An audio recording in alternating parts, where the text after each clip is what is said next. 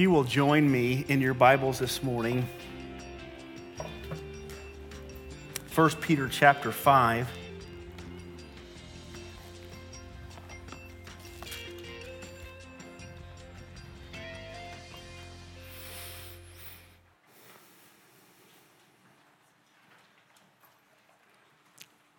So as we've been studying on the church, we're going to continue that study, probably just a few more weeks, and we will conclude our journey of understanding what the church's purpose is.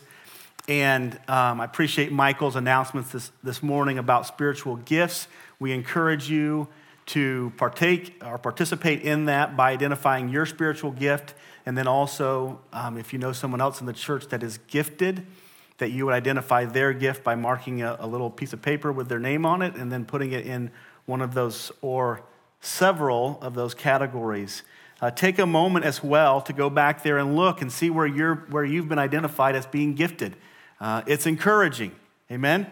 And to see where somebody sees a gift in you that maybe you don't see in yourself, or perhaps you have never thought about that being a gift in your life. Look on that board and see where you're at.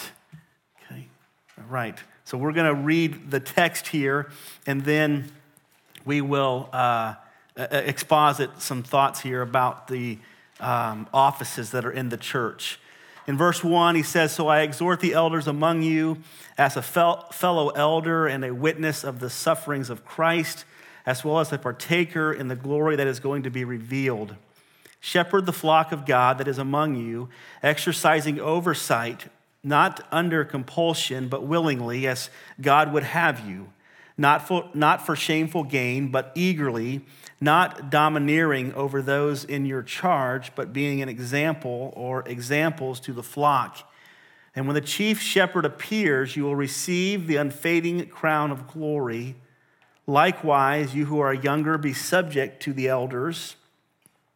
Clothe yourselves, all of you, with humility toward one another, for God opposes the proud, but gives grace to the humble." Lord, please be with your word today. We pray that you would help us to learn and to grow. We know that these are some basic truths that are, for the most part, understood by most of the congregation, but Lord, perhaps a reminder and a refresher of where we should be as a church, that we might grow in glorifying you. And we'll thank you for it in Christ's name. Amen. We want to be mindful of the fact that when God organized the world, he organized the world with structure. And he put that structure together for the benefit and the blessing of the world. And whether it be the family or the government that he put into place to bring that structure, and in the New Testament, he gave us the church. He's always functioned and ordered things in an orderly way as a revelation of his nature. Everything that God does is a revealing of something about his nature. And so when we look at the church and the structure that's laid out, we can go back into Genesis and see the structure that was laid out in the garden. We can see the Hebrew people in the Old Testament and the structure that was laid out for them all throughout the books of the law, Genesis, Exodus, Leviticus, Numbers, Deuteronomy. We can see all of these things laid out as a display of God's character. I've often had people say some of the hardest books in the Bible to read or to understand is Leviticus.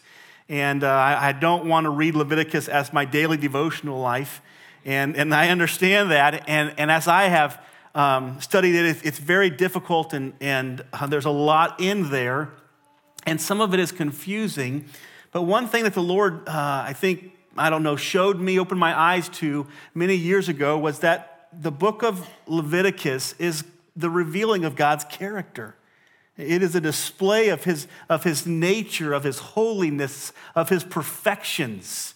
It is meant not to elevate man to a state where they can fulfill all of the requirements of that book, but it's meant to elevate God to a point where we see him as being extraordinarily holy.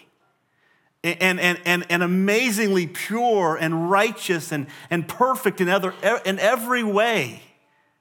We see him as being significant. And yes, we see ourselves as being broken and fallen and insignificant and incapable, so that as we come to the realization of who we are, right, unable of doing anything that is good, we come to the recognition of who God is, unaccepting of anything that is not good. We then run as fast and as hard as we can to whom? To Jesus Christ, the one who is capable of granting us as a free gift his righteousness so that we can now stand in the presence of a most perfect and holy God, a God who gave us the commandments and the law and holds us perfectly to those things, that we can run to him and we can find grace and mercy and strength and help in difficult times. We can find salvation. We can find deliverance. God has organized and structured everything from the beginning of time to the end of time, revealed to us in Genesis 1 to Revelation 22, so that we might know his nature revealed to us in his word and know his order that we should be functioning under as we work to reveal or manifest his character today. Remember this. God gave us the family in Genesis 1 to represent him in his character. Okay, the family didn't do a great job of it, did it? Adam and Eve fell into sin. The kids killed each other. Problems of revealing God's character. God gave the law or the government to the Hebrew people to reveal the character of God. They didn't do a very good job of that either, did they? God has given us the church today and the church government and the family to continue to work to reveal God's character, to manifest his glory. And so the structure of the church, the order of the church is important in order for us to properly manifest the will of God. I'm not going to stand up here and say that sometimes the structure in the church is not difficult. That sometimes the structure, the order, the authority in the church and how it's set up and how it functions and how it does things isn't difficult. But I'm here to tell you that there is a structure that God has laid out, and there's a way in which that structure is to be carried out that is very glorifying to God and very revealing of his character. It's like people say, have you ever heard somebody say, I love Jesus, but I hate religion? Has anybody in here ever heard that said before? Okay, good. All right. I'm not the only one, and I'm sure that there are others as well. They don't mean that. Because James 1 says that pure religion, right religion, true religion is undefiled. It's not, it's helping the widows and the orphans. It's not being spotted by the world. We would all say that we like that religion, right? The problem isn't that we don't like religion. The problem is that we don't like what religion has become. And in the same way in the church, it's not that organized, structured authority is bad. It's what organized, structured authority has become. We have to get back to where we are structured and ordered in the way that God wants us to be structured and ordered. And then the authority in the church and the format that God lays forth becomes a very healthy thing and not an unhealthy thing. It becomes a very safe thing and not a fearful thing. It becomes a pure thing and not a dangerous thing. People should function in the body of Christ not from fear of being condemned, but out of love for the Lord and his church. And that's what the structure, that's what the authority in the church has been given to us for. So with that, I'm going to work through some thoughts about the offices in the church. And I'm just going to give you some thoughts on those. If you're taking notes, you can take this home and think over it. Okay? The first thing that I want you to understand in introduction is that there is a distinction between offices in the church and gifts. We just got done studying spiritual gifts. Oftentimes people connect the two. They say that spiritual gifts and offices in the church are the same thing. And when they do that, what they do is they strip away certain gifts from certain people who are not allowed to be in offices in the church, but are allowed to have the gifts. The gifts and the offices are two different things. They are distinct. The offices are, or the gifts, as we've talked about in the last couple of weeks, are those things that the Holy Spirit works through us to accomplish His will and His work. The offices are positions that we are placed into in which we can do that work or minister for the Lord. Combining these gifts with offices, again, will limit the use of these gifts, will often limit the people who can have these gifts. Now, we also want to remember that some gifts are very closely associated with offices in the church. Teaching, shepherding, preaching, leading are often associated with eldership, right? The question is, are there people who are not elders who have the gift of teaching, shepherding, preaching, and leading? Are there people who have these gifts that are not in the office that is there? I would argue the point that yes, there are. That there are many people who are gifted in these ways that are not in these offices. Compassion, administration, helping hands are often associated with deacons. But does that mean that if you aren't a deacon, that you can't have these gifts? And again, I would argue no. All elders are teaching, shepherding leaders. All teachers are shepherding, but all deacons are compassionate, helpful hands. All teaching, shepherding leaders are not elders. And all compassionate, helping hands are not deacons. These are offices in the church that need to be filled and need to fulfill their purpose and their role, but don't limit the gifts based upon the offices. Some pre-church offices that are no longer offices today would be in the Old Testament. You had prophets, you had judges, you had priests and kings in the Hebrew time, you had apostles in the time of the Gospels. These are offices that were carried out by men of God that they were called to. But we want to remember this, that while these offices, we believe the office of prophet is done away with. The office of apostle has been done away with. The office of judge and king and priest, all of these things have been done away with. We are now priests because we have access to God on our own. However, at the same time, we come into the New Testament, 1 Corinthians 12 through 14, Romans 12, and we start talking about spiritual gifts, and we see some of these same terms used. Like a prophet, the gift of prophecy, the gift of the apostle. We see these gifts, and we have to make the distinction between the gift and the office because they are different things. The prophet was an office in the Old Testament. It is a spiritual gift in the New Testament. Apostle was an office in the Old Testament or in the Gospels. It is a gift in the New Testament. Prophets, priests, and kings, or priests, kings, and judges were offices in the Old Testament that are not gifts or not mentioned as gifts in the New Testament. So, we get into the main crux of our sermon this morning. What are offices in the church? There are two offices in the church offices defined. Number one is an elder. An elder comes from the Greek word presbyteros. It just comes from we get our English word presbyter from it. It's the idea of a hierarchy in the church, an elder or a minister in the Christian religion or in the Christian church. The term in the Greek can refer to age. It can refer to somebody who is older or elderly, but it also refers to somebody who is of rank or office. The word means to reside over, care for, or represent.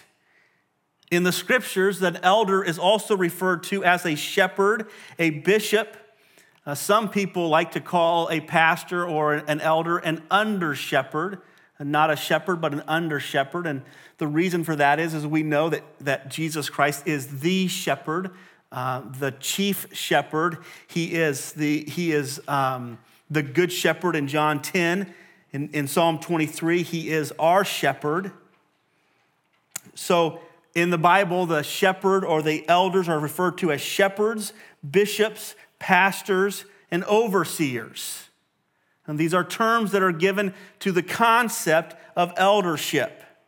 And again, Psalm 23 gives us the idea of what our role is, and John 10 as well. In regards to elders, Paul talks to Titus in Titus 1 and verse number 5. He says, "This is why I left you in Crete, so that you might put what remained into order." In other words, the church in Crete, there was some things that were unorganized. They were disorganized. And Paul says, I want you to put those things that were disorganized into order. And how I want you to do that is by appointing elders in every town as I have directed you.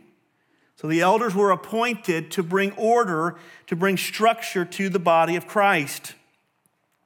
Acts 14:23, and when they had appointed elders for them in every church with prayer and fasting, they committed them to the Lord in whom they had believed.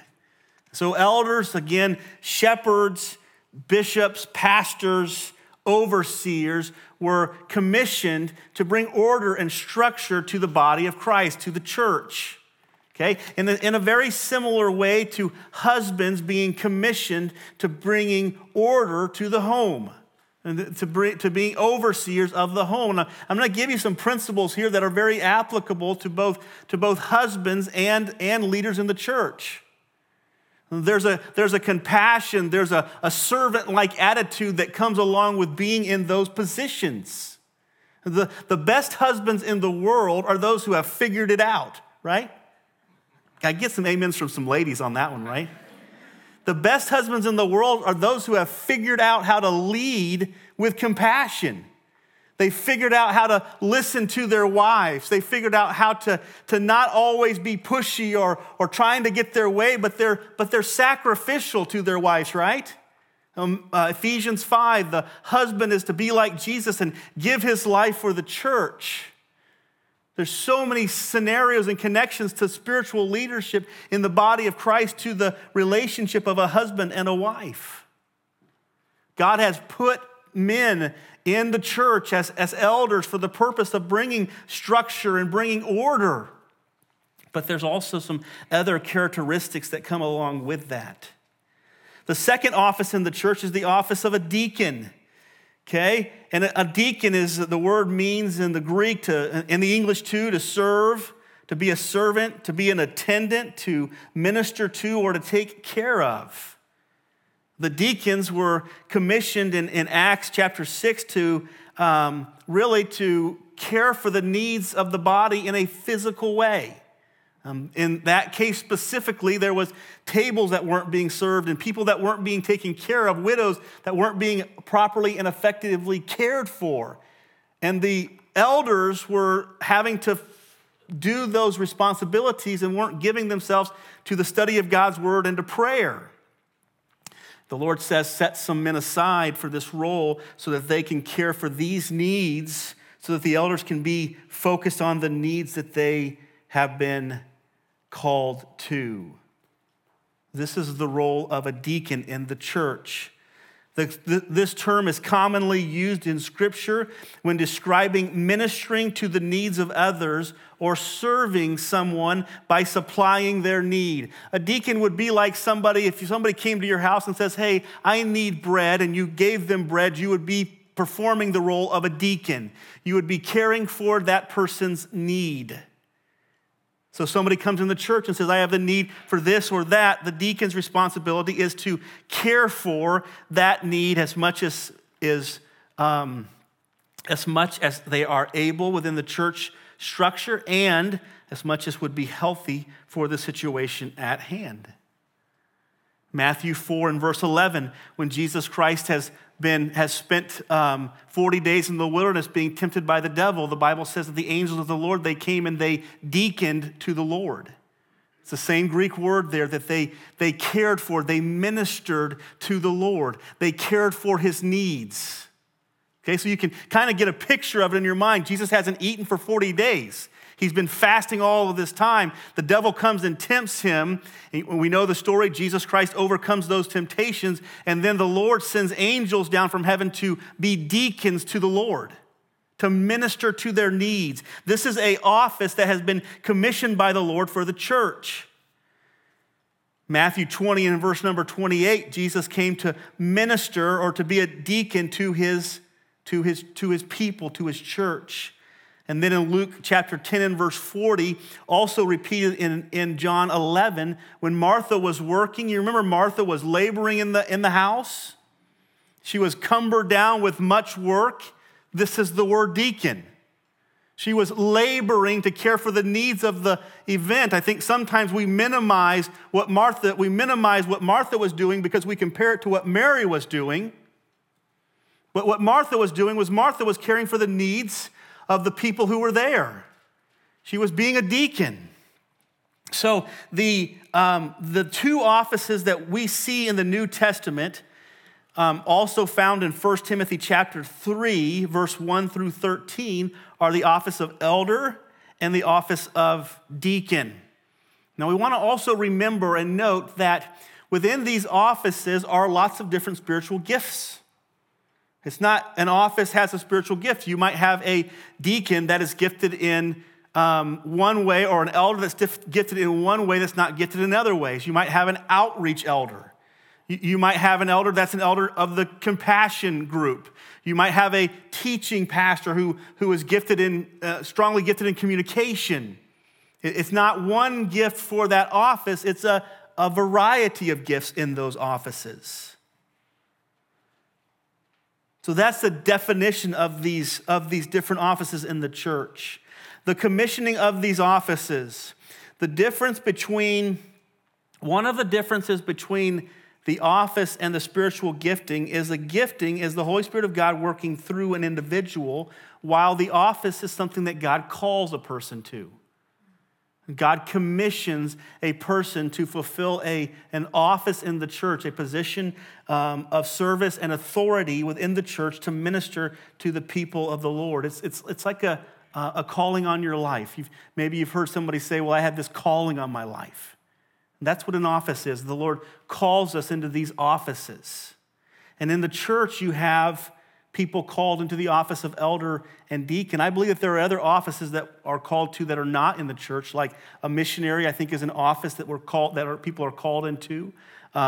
Evangelist are offices but they're not specifically in the church.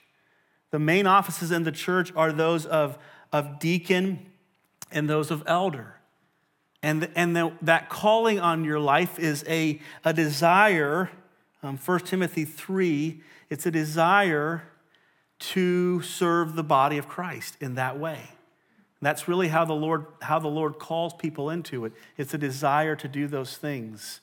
We want to remember this. I remember as a young person growing up, I had a desire to be a pastor, a desire to minister the gospel to people. I had that desire, and I initially, when I graduated from high school, I went to business college, and I got a degree in business finance, and I really didn't want to do that. I wanted, all my brothers and my dad were all pastors, and I kind of wanted to they're all doing that. I want to do this over here. And so I strive to be successful in the world's mindset, and what I found was there was always this burning desire in my heart. There was always this unsettledness inside of me that was like, okay, you're doing this, but this is what I want you to be doing. And that unsettledness kept driving me back to what God had called me to do, the position that God had called me to be in. And my dad always had a philosophy. He said, if you can do something else beside pastoring and be completely satisfied and happy in doing it and have no desire to be pastoring, he said, then do it, because you're probably not called to be a pastor. The idea that he was trying to present is when you're called to do these things, the Spirit of God isn't going to release you. There's going to be a passion for it inside of you. And not only a passion, but if you go to 1 Timothy 3, don't turn there, but look at it in your own time. The Lord says a man that desires the office of a bishop, the word bishop there carries the similar idea to elder. He desires a good thing. And this simply means that it's not an unhealthy desire. People think of this like just passion for authority or passion for position or whatever. It's not that unhealthy desire. It's a person who has committed themselves to the fact that God has called them to do that, understands the responsibility that is in that they're being called to, and has a willingness to prepare themselves to accomplish the task that God had called them to do. It's not just a desire, but it's a willingness to work at something, to become ready for that work. These gifts, these callings are met with, are confirmed by a willingness to prepare yourself to serve in these roles, okay? And it's also met by a confirmation by other people. Paul talked about laying hands on people, and he talks about don't lay your hands on someone quickly, or don't affirm someone quickly into an office in the church, because then you bear the responsibility of putting them into that office. So the office of a church, the calling that God puts on a person's life, whether it be deacon or elder or some other maybe external role, that it's confirmed by people who are around them. By, again, in the biblical times, it was the laying on of hands where they affirmed those offices. But in our day and age, we don't do that. But people around you are just confirming that you would make a good pastor, or you'd make a good elder, or you'd make a good deacon, or people are signing you up for it and you're not signing yourself up for it. I've often said this, and I found it to be true from an experience perspective. I've been pastoring now for about 20 years, and I found this to be true. The people, when you ask for people who want to be leaders in the church that run to the front of the line, are the ones that you don't want to be leaders in the church. It's true. And the people who humbly stay in the back of the line and wait and trust. I mean, where was David at when it was time to become king? Was he in the front of the line or the back of the line? That's right. And what you see is that biblical pattern that those who drive to be in that position, those who strive to be in that role, are not looking to humbly serve God in those roles. And they become very dangerous because it becomes a power play for them.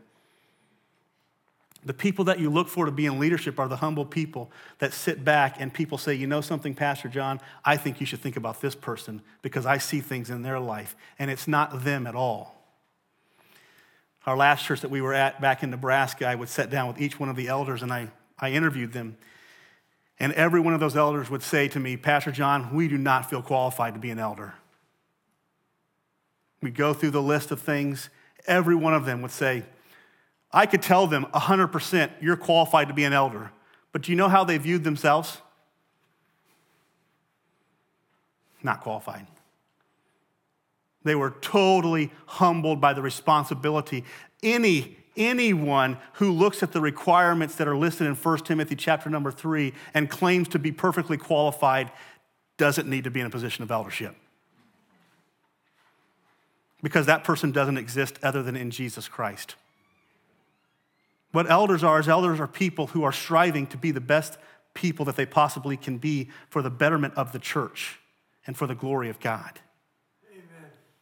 So when you think about that position and what we went through again in Nebraska, it was those people that were identified by other people as saying, this is a person I think that would be great as an elder, as a deacon, whatever. And we had to bring them in, totally willing to do whatever it took to accomplish the task, right? Desires the office of a bishop, totally willing, but yet not putting themselves out there as being the answer to all of the church's needs. Amen? There's no man who is the answer to all the church's needs. Jesus is that answer. 1 Timothy 1 and verse 12 says, I thank him who has given me strength, Christ Jesus our Lord, because he judged me faithful, appointing me to this ministry or to his service. Romans 1 and verse 1, Paul says, Paul, a servant of Jesus Christ, called to be an apostle, set apart for the gospel of God. He says that pretty much consistently throughout his letters. Paul was called to be an apostle. He was called to be in the office that he was called to be in. And maybe the Lord has called you to be in an office in the church. And I'll always tell people this: if God has called you to be in an office, don't strive to be in that office, but strive to accomplish what God has called you to do. Did you know that you can do the work of an office without having the title of that office? Those are the people that you look for. You don't look for the people that are sitting there saying, let me in the office, let me in the office. You look for the people that are back here doing the work that is involved in that office. And then the Lord says, hey, Samuel, he's over here shepherding already. Right? He's over here shepherding already. Yeah, you have 7 other brothers that might be fit, but here's one that's already shepherding. Let's put him into an office and let him shepherd my people. It's a calling in our lives. It's not a gifting, it's a calling. The Holy Spirit of God calls us, he prepares us, he equips us, he humbles us so that we might accomplish that work. Church office's purpose is number 3. What are the purposes of the officers of the church? Number 1 is to unite the church. Ephesians 4, verse 11 through 16, the Apostle Paul talks about that he's given some apostles and some prophets and some evangelists and some elders and teachers for the perfecting of the saints, for the work of the ministry, for the edifying of the body of Christ, that we might all come into the unity. And it goes on to describe it even in further in verses 14 down to verse number 16. One of the purposes of the elders, the leaders of the church, is to bring unity in the body of Christ. May I submit to you folks that in many cases, the leadership of the church brings the greatest division in the church. Here's what Jesus says in Zechariah 13 and verse 7. Awake, O sword, against my shepherd, against the man who stands next to me, declares the Lord of hosts. Strike the shepherd, and the sheep will be scattered. So the emphasis is, as long as the shepherd's there, right? It's referring to Jesus Christ. As long as the shepherd's there, the sheep will be what? The sheep will be unified. The sheep will be united. What Jesus knew, if you remove the shepherd, you remove the elders, you remove the unity of the church. It's necessary that the elders be promoting and encouraging and striving for unity in the body of Christ.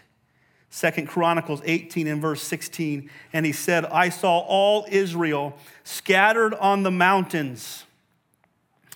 Jesus says, I saw all of my people scattered on the mountains as sheep who have no. So disunity is directly connected to the lack of shepherding, or disunity is directly connected to the lack of proper shepherding.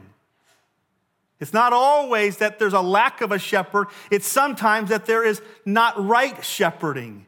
Jesus says the burden of God's heart is he looks down from heaven and he sees his people scattered and he automatically points to whom? His burden is, his heart is, his passion is for all of his people that are scattered abroad, and he assumes that there's no shepherd. There's no one there together to unify, to unite, to glorify me with the sheep. I need someone to bring unity to my body.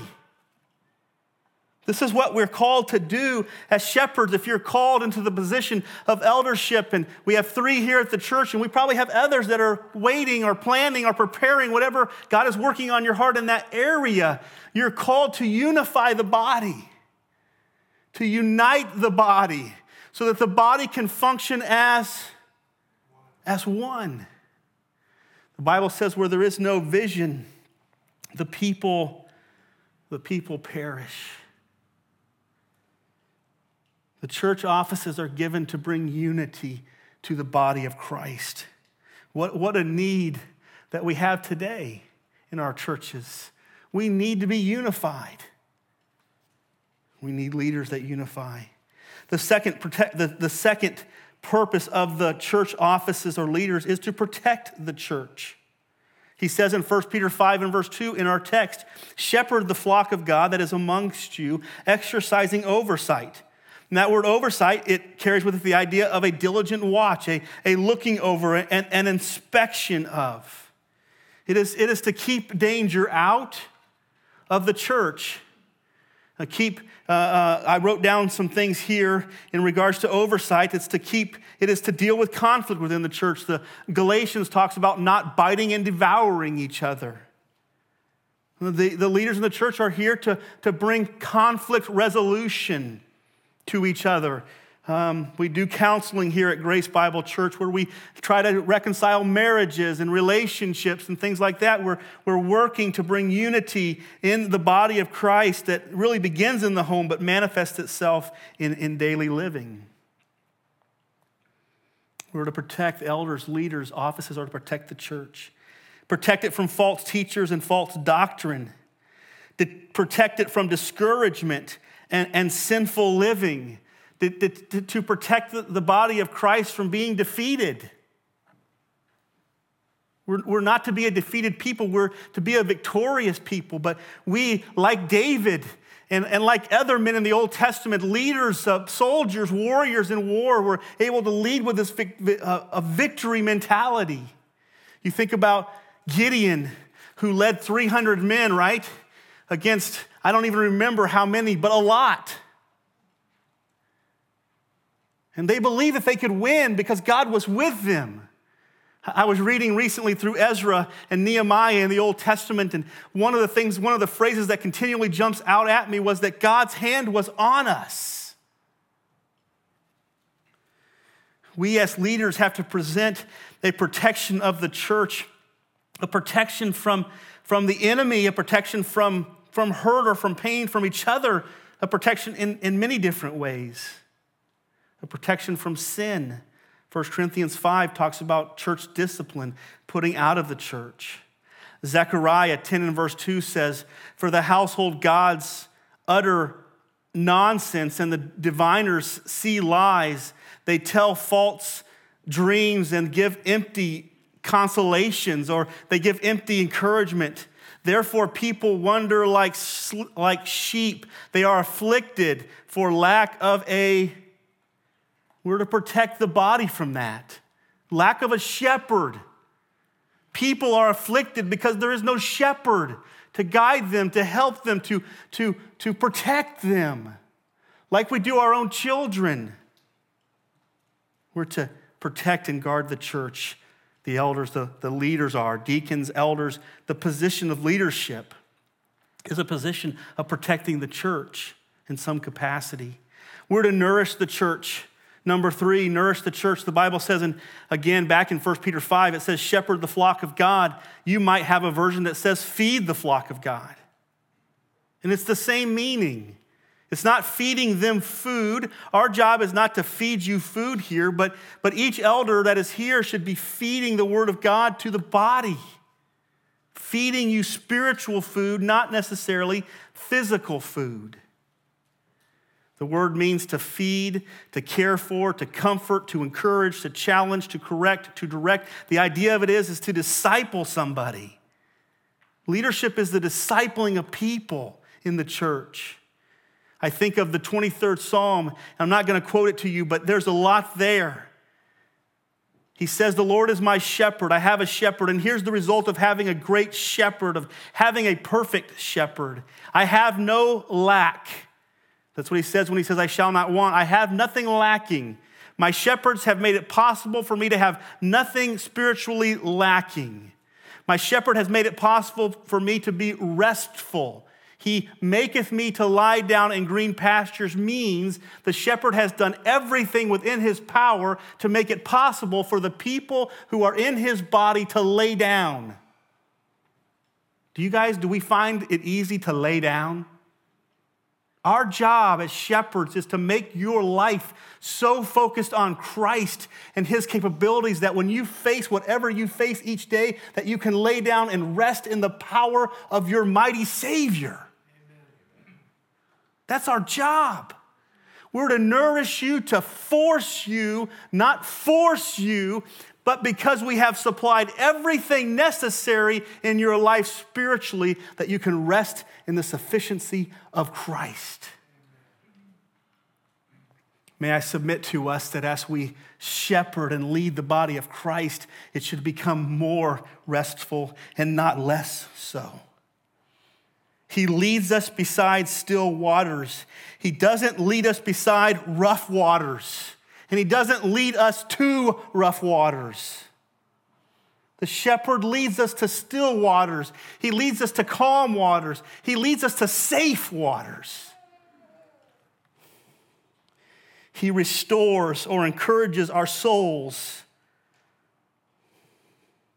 When we leave church, are we encouraged? Are we uplifted because the leaders of the church have done such an amazing job that we can walk away feeling blessed, feeling closer to God than when we entered the church? He provides comfort, care, and closeness in difficult times. You'll find that Jesus Christ in Psalm 23 makes an extraordinary effort to be close to his sheep in the moments of greatest danger. You will not find that same effort in Psalm 23 mentioned about the shepherd working to get close to his sheep, except in the valley of the shadow of death. When God's people are in their darkest and hardest and most difficult moments, by God's grace, may we as shepherds come beside them and love them and care for them and compassionately encourage them. You see, folks, the role of a shepherd is a marvelous privilege to love people, to bless and encourage them in their difficulty. He prepares a feast in front of us while we're in the presence of our enemies. He anoints us with the Holy Spirit for battle. He says, he anoints my head with oil. And the picture is that when two sheep with horns begin to go at it, that they will put oil on their heads so that when they hit, they will ricochet off and it won't have as heavy of an impact on them. That's what the Holy Spirit does, and that's what leaders in the church do. That's what we do. We're hopefully preparing you that Monday morning when you walk out into that world and you hit heads with another person, that you ricochet off and it doesn't affect you. You're okay. You can keep on going. Listen, folks, that's what our job is. That's what the leaders of the church are called to do. We're to bless our people in this way. We're to encourage them with goodness and mercy. Surely goodness and mercy will follow me all the days of my life. And then we're to encourage them or confirm them with the hope of eternal life. I will dwell in the house of the Lord forever. The fourth purpose of the leaders in the church is to empower the church. It is to give vision and purpose, affirmation, encouragement, and commissioning. It is our job to present a vision, a direction that brings unity, that brings a one direction together. We function as one. It is to affirm and encourage people in their part in that. And then it is also to commission people as well. The elders at Grace Bible Church have identified, and this was way before I got here, but they've identified that the goal of this church is discipleship. That's what we want to be doing. We want to be about it. We need to be about it. We need that vision to be locked in. He says, Matthew 9:36, when he saw the crowd, he had compassion on them because they were harassed and helpless, like sheep without a shepherd. They were harassed by the world and they had no help because they had no direction. They had no vision. Mark 6:34, when he went ashore, he saw a great crowd and had compassion on them because they were like sheep without a shepherd. What did he do? He began to teach them many things. This is our role. This is the role of leaders in the church today. If God is calling you into one of those leadership, elder or deacon, remember this. You have an amazing privilege and an extraordinary responsibility before God. You're caring for his sheep. Acts 20 and verse 28 says that he has actually given us the responsibility of caring for them. And folks, listen, it's not this mindset of not letting them live. We don't raise up our kids that way. We give our kids extraordinary freedoms, don't we? And we help them on the journey. That's what we do as leaders in the church as well. We help people on the journey. Lastly, church offices or officers' responsibility. How do we accomplish this? 1 Peter 5 is our text. How do we get this done? Okay. First of all, how do we not get this done? He gives us a few things. He says, number one, don't accomplish this by compulsion. In other words, don't be in a position of leadership in the church because you have been forced to be in that position of leadership. I've heard it said before, well, we have a need for an elder, we have a need for a deacon, we just need to fill that need. The scriptures are clear, that's never a reason to fill that position. The scriptures say against that. Don't ever be called into something you're not called into. Do you know what you create when you're in a position that you're not called to? Does anybody know what you create when you're in a position that you're not called to? A mess. That was Ron's words. I read his lips. That's exactly right. When you're not called, listen, God has people called. God hasn't failed this church. God has people called to be in positions, called to be there. We don't need anybody that's not called to be forcing themselves like a square peg trying to be forced into a round hole. That's going to cause a disaster.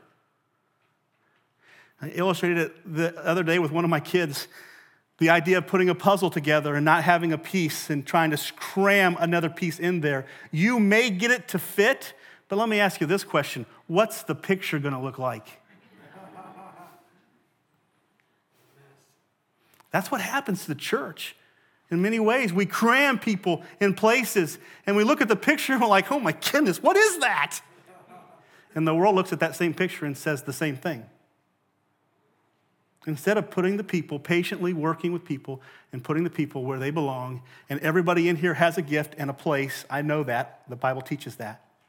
Finding that place and putting you there so that the picture looks beautiful. Everybody walks in here on Sunday morning with a smile on their face because they're serving the Lord exactly where the Lord has called them to serve him. There's nothing more frustrating, and I tell you this from experience, there's nothing more frustrating than trying to fulfill a role that's needed to be fulfilled and you're not gifted to do it.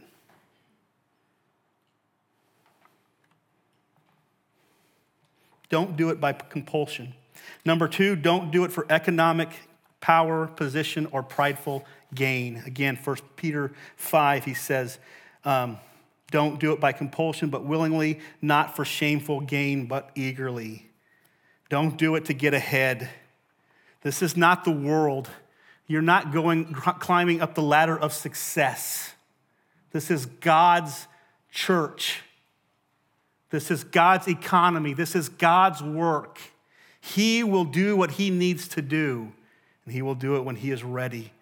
Just be usable, be available, and he will bless you. Don't do it for gain. Don't do it, this is the last one about how not to do it. Don't do it by domineering over the flock. He says, don't domineer over those for whom you are in charge. The word literally means to dominate, to control, to subjugate, to lord it over, to bring under, to subdue, or to overcome. Listen, if you're called to be an elder or a deacon, your job is not to subdue your people. They're not all idiots. Your job is to come beside them and work with them, discipling, sharpening each other. I have adopted one philosophy in my life, and I pray that you have seen this philosophy in my life. It is this: I am no better than anybody else out there. You can help me as much as I can help you. When I sit down and talk with you, I try to talk with you in such a way that I believe that you might say something that's going to benefit me. I want that. We're not here to elevate. We're here to congregate for the glory of the Lord. Not by domineering, not by overcoming someone by intelligence, by power, by pressure, by manipulation, or by force. Leading is not seeking to overcome the flock, but it is caring for the flock. And listen to me, folks, if you're called into these roles, know this. This is not John Prettyman's opinion. It comes directly from God's word. This is what God is calling us to do. It is to humbly walk with our people for God's glory and to help them as they go on their journeys. The Lord says this in Matthew 20:25, speaking of the Gentiles, he refers to the Gentiles as lost people in this context. And Jesus called them to him and said, "You know that the rulers of the Gentiles lord it over them." He's rebuking them. Don't do the same thing. That their great ones exercise authority over them. Acts 19:16, and the man in whom the devil's spirit leaped on him mastered all of them and overpowered them. You say, Pastor John, why do you use that verse? Because it's the same phrase that's used in 1 Peter 5. It's the same thing. This is not, listen folks, eldership and deaconship is not a power play. It's not a position play. How should we lead the church of God? How should we organize and structure the church of God? How should we accomplish our purpose? Number one is by example. That's it. Lead the people. Don't push them. Show them. Don't just tell them. The word literally means a stamp or a shape or a statue. It is a model that you are to pursue after. And there'll be people along the way that will fall off by the wayside. That happens, isn't it? But leaders in the church are not pushers. Leaders in the church are gatherers. We lead by example. Paul told Timothy in 1 Timothy 4:12, "Let no one despise thy youth, but be an example of a believer." We lead by humility. He says, clothe yourself with humility. The word literally means an emptiness of self. An emptiness of self. It means modesty. I used to illustrate modesty this way. I had a guy back in Nebraska. He was like Lou Ferrigno, right? And he always wore size extra small shirts. I mean, literally, like wore his little baby brother's shirt. And I was like, I said, Micah was his name. I was like, Micah, that's not modest. I told him this. I said, listen, Micah, here's a lesson for you on modesty. Modesty is to have all of those muscles that you have and to put a really baggy sweater on. That's modesty. Modesty is to have all of this amazing strength, which we all have, right? But to have no desire to be glorified because of it. He could go out and use those huge muscles for a lot of good deeds, right? But he's found getting girls to be more important than all of those good deeds, right? Being a leader in the church is a modest, humble role and responsibility. Lastly, be careful, be comforting, and be compassionate. And I just wrote beside this Psalm 23. And listen, when we find our place there, folks, when each one of us finds our role and our place where God has positioned us, we will find ourselves honoring the ones that God has put over us. It won't be a battle for us to say, man, I'm so thankful for our pastors. I'm so thankful for our elders. I'm so thankful for our deacons. It will be nothing to find ourselves saying those words, because the people who are in the right place, and we're honoring them and we're glorifying God by honoring them. 1 Timothy 5:17, let the elders who rule well be considered worthy of double honor. It's just a natural response to good, compassionate, loving, and caring leadership. So these are the offices of the church. Again, don't mistake them or confuse them with the gifts. They're different, but know that they're offices in the church, and they're there for these reasons. They're there to help, encourage, strengthen, come alongside of you. I know I've gone long this morning. We're not going to have a closing song, Ron. I'm going to pray, and we'll be dismissed. Father, thank you so much for your guidance, your word, the gift that you've given us each day, and the opportunity to serve you in your church. We pray that you would bless this sermon. I know it was long, Lord, but I pray that you would take some of these truths and minister them into the hearts and lives of the people that are here. We'll give you the thanks and the glory in Christ's name. Amen. Lord bless you all.